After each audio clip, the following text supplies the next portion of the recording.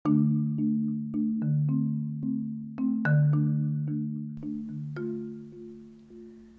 how do you save yourself from a heartbreak? What tricks do love scammers usually use to hook you into romance, only to later run away with your money? How can you protect yourself while navigating the ever more dangerous world of online dating? In this episode of YTL, we will talk about the usual modus operandi of love scammers, some of the most dangerous agents of disinformation on the internet who target your heart and your money. Hello and welcome to tonight's episode of YTL, Yung Totoo Lang, a show that talks about the perils of fake news and disinformation. My name is Tara. I am your host. I am a journalist from the Philippines. Join me in half an hour of a conversation on this long-running scam that undoubtedly has broken hearts and may well have destroyed lives. It is a very special episode today, and I am super excited because YTL has now expanded from a radio show to a podcast. Of course, para sa aking mga kababayan sa Pagsanhan at sa mga karatig bayan sa Laguna, you can still listen to YTL on Edge Radio 103.1 on Mondays and Thursdays from 7:30 to 8 p.m. This is actually our 19th episode on radio. But this is my debut episode on Anchor FM, this amazing podcast platform that I recently discovered. And I am so excited because now we will have an expanded reach. Mas malawak na ang maabot ng ating kwentuhan dito sa YTL, not just for listeners in Laguna, but listeners from anywhere in the world actually. Of course, the mission remains unchanged. We are still going to talk about fake news and media literacy. But now, mas marami na po ang maabot ng ating show because the YTL podcast can now be heard at any time you wish, from anywhere you are, through Spotify. It's so amazing. I'm really excited to bring you more of our informative episodes, bring in more guests this year. And because ever since nag-umpisa ang show last year, this has been my goal, to bring the advocacy to as many people as I can using a free platform that most anyone can access. So I'm really happy to be starting February with this new platform that we have, and it's completely free and I'm super excited. So if you can see, magbabago ng konti ang format. You might observe me speaking more bilingual because we will be targeting a larger audience so that more people could understand. And so welcome to this pilot episode on the podcast and 19th episode on Edge Radio. Welcome everyone. And of course, because it's almost, we're days away from that occasion that some people might be looking forward to while others might be dreading. It's almost Valentine's Day, so I chose this topic to talk about tonight because it's really like a long-running, crime actually. It's been going on for years, and marami na ang naloko. I have met people, women who have been targeted, and I myself have seen, friend requests from men who are posing to be, looking for dates or whatever, but then they're obviously just scammers. So that's what we'll talk about tonight, and I hope you stay with me for this half an hour. So, with the rise of online dating, ang dami-dami po na naging scam online, whether it's on Facebook, on Instagram, on dating sites like Tinder or OkCupid. And marami pong nagta-target mainly older women who they feel are desperate for company, or else younger ones who are naive, who don't know, who trust easily. Yun po ang mga tina-target. They usually just they begin trying by adding you, and if you are receptive to their messages, they will start trying to win you over. So we are going to use information from the U.S. Federal Trade Commission. They have a very comprehensive consumer information on love scammers, and it's really interesting because what's happening there is actually happening everywhere, and a lot of Filipino women have fallen for these scams. So how do we spot whether the person who just added us on Facebook and is trying to, nagpapakilala, trying to begin wooing us na parang manliligaw, ganyan? For one, most of them are, of course, foreigners. They use mostly photos of around middle-aged or Caucasians, white European men or American men. In general, the race is Caucasian, and usually you would see that they only have a few photos. Their profiles are mostly new, like recently opened profiles. They only have a few friends, and they have this, sometimes the names are obviously made up. Sometimes it's hard to spot, but mostly they're foreigners, and their photos, you would see that they have a kid, like a toddler or a teen or a young adult in their photos. It shows that they're sometimes they're single dads. That's their projection. They're single dads, or sometimes there's a sad story behind what they tell their their targets. So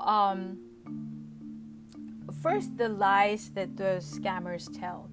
Right? So first, they will tell you, if, they hook you, like they get you to engage. Usually they say, hello, dear, hi there. They'll message you, right? And whether it's on Instagram or Facebook, or if you matched on Tinder or OKC, you would say, hello, how are you, dear? And where are you from? They will try to know you, right? And then when you're like receptive, of course you will be asking, like, where are you from? What do you do? And then usually they will say that they work at an oil rig, or sometimes they will introduce themselves like a big time contractor, an engineer, or something like that, or else like a high ranking official in the military, or not even high ranking, maybe just a lieutenant or something, but just a member of the US military usually, or else a doctor. Usually you would see them, they have photos, they are doctors. Be very cautious of that, especially like if like they just suddenly added you out of the blue. So these are the usual, the profiles that they have. They're in the military, they're doctors, or they are contractors who work as engineers, or like big shot contractors working outside of the United States, but they say that they are from either Europe or the US, stuff like that. So that's one thing. And then their photos, usually they project that they are single fathers, but be wary, because karamihan sa kanila, konti lang yung photos that they post on their accounts, because they are fairly new. And you will also note that konti lang yung friends nila, and if you look at their friends list, usually it's open, you will be suspicious, because mostly their friends are not from the US, but from other places, like countries in Africa. Because a lot of these scammers, it's been proven that most of them are based in Africa, or from Africa, well, working elsewhere, but just running these scams. So yeah. And then another thing that you can note is that they would refuse, like if you go deep into conversations, like you are like taken by them, medyo naniniwala ka, and you get regular conversations by phone or by chat. When you have audio calls, you can note their accent. Usually it doesn't match. Usually it's not an American accent, and if you're very keen on accents, you will be able to note that it's a different accent from how they're introducing themselves. And then another thing, they would say that they are currently out of the country, and they refuse to do video calls, because of course through video calls, that's one, that's your first line. If you're meeting someone online, that's a very, that if you see the person in video, on a live call, then you'll be able to tell that at least this person is really real, for one, that he's who he's saying he is. Like, at least physically you'd see, like, the photo on the profile will match with the person that you're seeing on the video. But scammers, usually they refuse to do video calls, and they have, they come up with so many reasons, like, I'm not using a device with a camera or something like that, I broke my phone, I'm using something, another device, and I cannot use blah blah. So they come up with so many reasons to say that they cannot have a video call with you. So usually they will, test the waters. They will ask you what you do. They will ask you your financial situation. They will extract from you. They're very strategic. They're very smart. So they will extract from you, indicators of your financial capability. For instance, magtatanong sila, like, for instance, like, you met them on Christmas time. Magtatanong sila, like, oh, have you bought your Christmas gifts? How much are you going to spend on your Christmas gift? So that gives them, like, baseline data, that they can work with on what your financial capacity is. Or they will check out your profile for maybe, information or photos of, your vacations overseas, how your house looks like. They're very strategic, and they note these data that they see on your profile, and they put 2 and 2 together, and they would say, oh, this person has some financial capacity, and if we win her over, we can, get some cash from her. So eventually, kapag nagkakamabutihan na, kapag close na, when you become close, and at the point where you're falling for that person na you haven't even, like, met in person, and you haven't really seen on video, but somehow you became emotionally invested. You've been spending time talking on the phone, exchanging messages. So nakukuha na niya yung tiwala mo, and you're being vulnerable to them. You're confiding to them your problems or your issues that you probably are dealing with, and then they hook you with, being, a good listener. They will tell you that they're there for you, blah blah blah. And then as soon as you establish a level of connection, they will start testing you, like, okay, I have an emergency, for instance. Sasabihin nila, meron silang kailangan medical expense, emergency that they have to fund. So ikaw naman na who's already invested and who's already caring for that person, sometimes several women have been, duped into actually sending cash to the person. O kaya minsan they will tell you, okay, I need to book a plane ticket, but my money is, like, caught up in somewhere else. So ikaw yung pababayarin nila sa travel expenses nila or plane ticket. And then actually they don't really buy the plane ticket.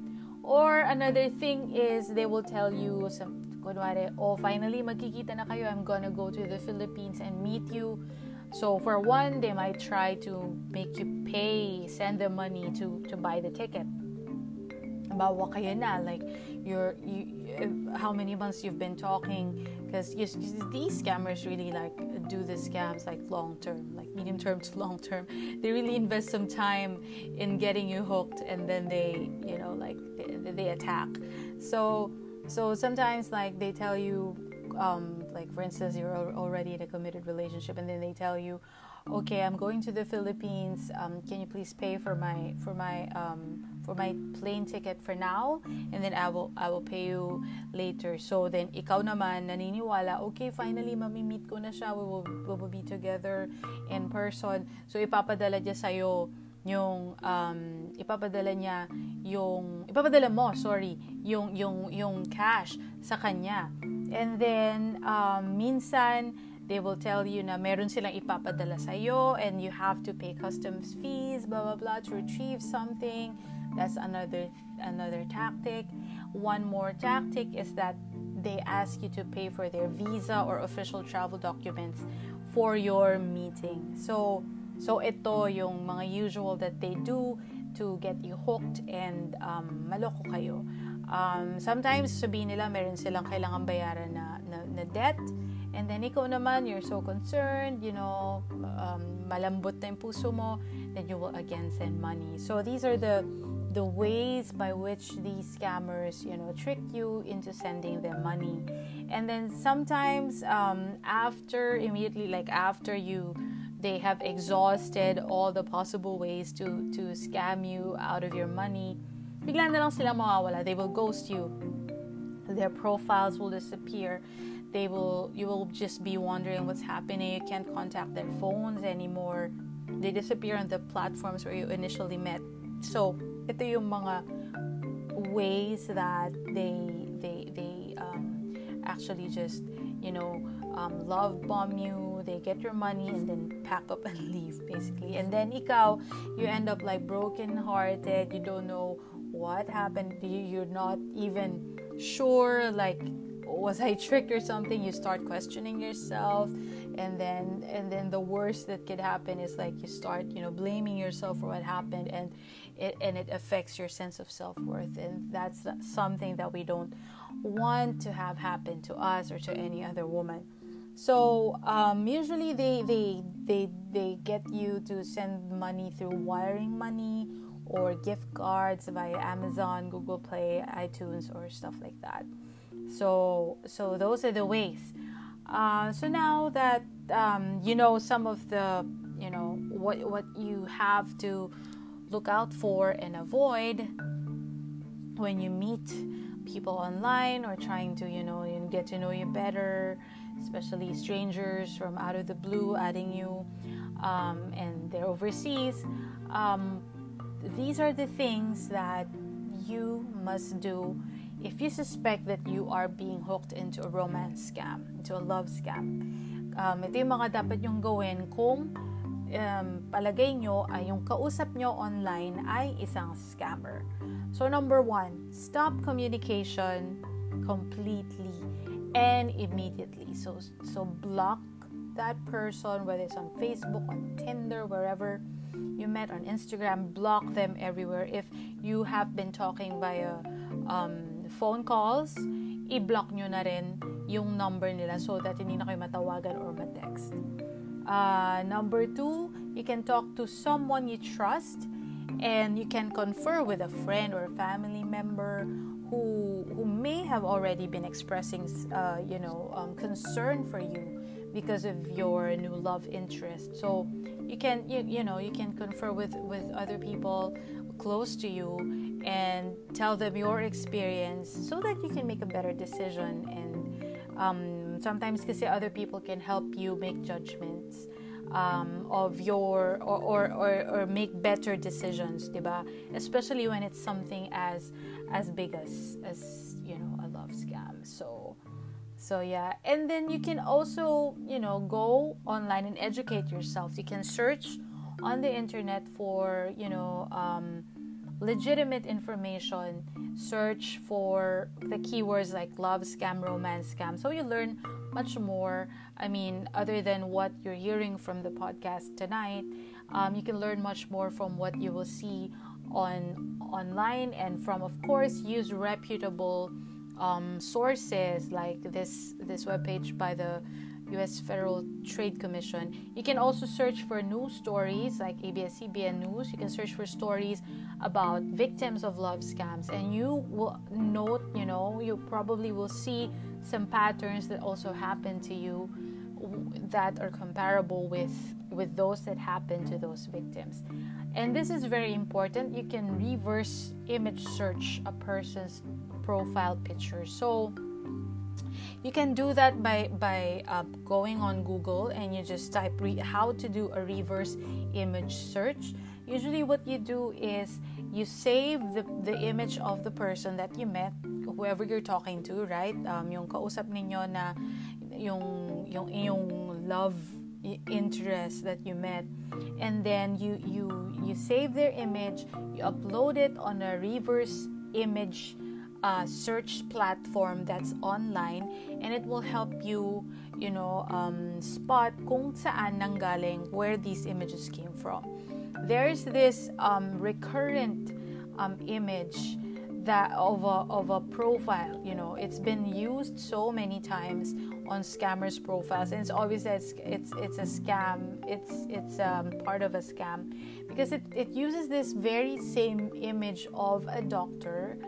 Tapos iba-iba lang yung pangalan niya. It has had so many incarnations, whether it's on Instagram, ang dami niyang profiles, and on Facebook. And nakakatawa kasi it keeps on, ang dami kong requests, whether on Facebook or Instagram, from various profiles na same yung photos. And it's really funny how the scammers can also be, sort of kind of dumb in that respect, that they think that they won't be caught in that way. Another way for you to spot a scammer is on Facebook, on the Facebook profile, right? When you click on a profile, doon sa where you see the URL, doon sa bar sa ibabaw ng browser mo, like on Safari, you will see kung saan nakasulat yung https://www.facebook.com. Usually yung profile names ay karugtong nung .com. So like me, https://www.facebook.com/tarakismundo. So yun, so legit because that's my name. You will see tong scammers, let's say their name is Scott Williams. Yun yung nakasulat sa profile nila. But when you look at the URL address bar sa taas, dun sa after ng facebook.com/ iba yung pangalan doon. Usually it's an entirely different name of, and that in itself makes it really suspicious. So that's another thing that you have to watch out for.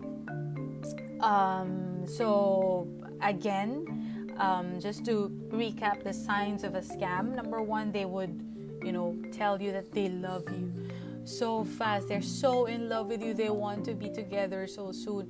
Usually their claims of employment, employment, in business or military service, or they're in the medical field, mga doctor, ganyan. Usually they would say that they have some sad story, that they're a single dad, or that they lost their parents when they were young, those sad stories. And then another sign is they will ask you for money, and they will ask you to talk outside of the dating app, but they don't agree on talking to you via video. So there. And then another thing is that they have a medical emergency. They will ask you for money to send them for travel, and then they will say he plans to visit, and then ask you to pay for their plane ticket, but then they won't because of some emergency. In the US report, they say that this romance scam is the costliest scam ever because it cost the victims a total of $201 million in 2019. Can you imagine that? And those are just cases reported to the FTC, which means it's in the United States. And then again, what you can do is, don't let any person you meet online rush you. Huwag kayong maniniwala kaagad. And if it's obvious that it's a scam, stop communications right away. Don't transfer money from your bank account. Don't send money from your bank or wire money to an online love interest, because you really won't get it back.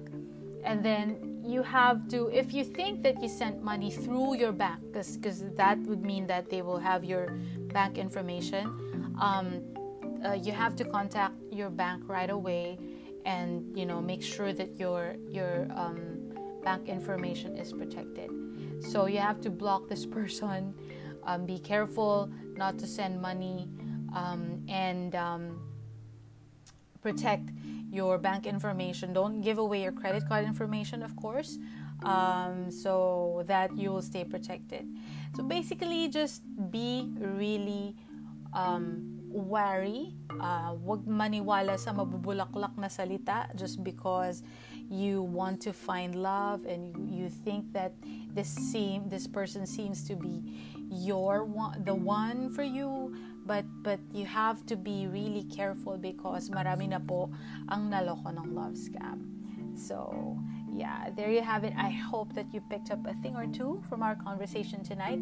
And again, just be extra careful when dealing with people you meet online. Be wary of warning signs. Do not send your money. Do not give financial or credit card information. There are so many of them. Wag po tayo agad maniniwala sa mga nagpapakilala sa inyo online, on Facebook, on Instagram, or on dating sites. If you would like to listen to the full episode again on radio, please tune in again on Thursday, same time, 7:30 to 8 p.m. on Edge Radio 103.1. Or if you're listening via Spotify, you can download this episode and listen anytime at your convenience. And please follow the podcast so that you get updates on my next uploads. My endeavor is that, as much as we are putting out episodes on radio every week, we will also do the same on the podcast. So thanks for listening, and join me again next time on YTL, Yung Totoo Lang, your podcast against fake news. Wherever you are tonight, rest well and stay safe.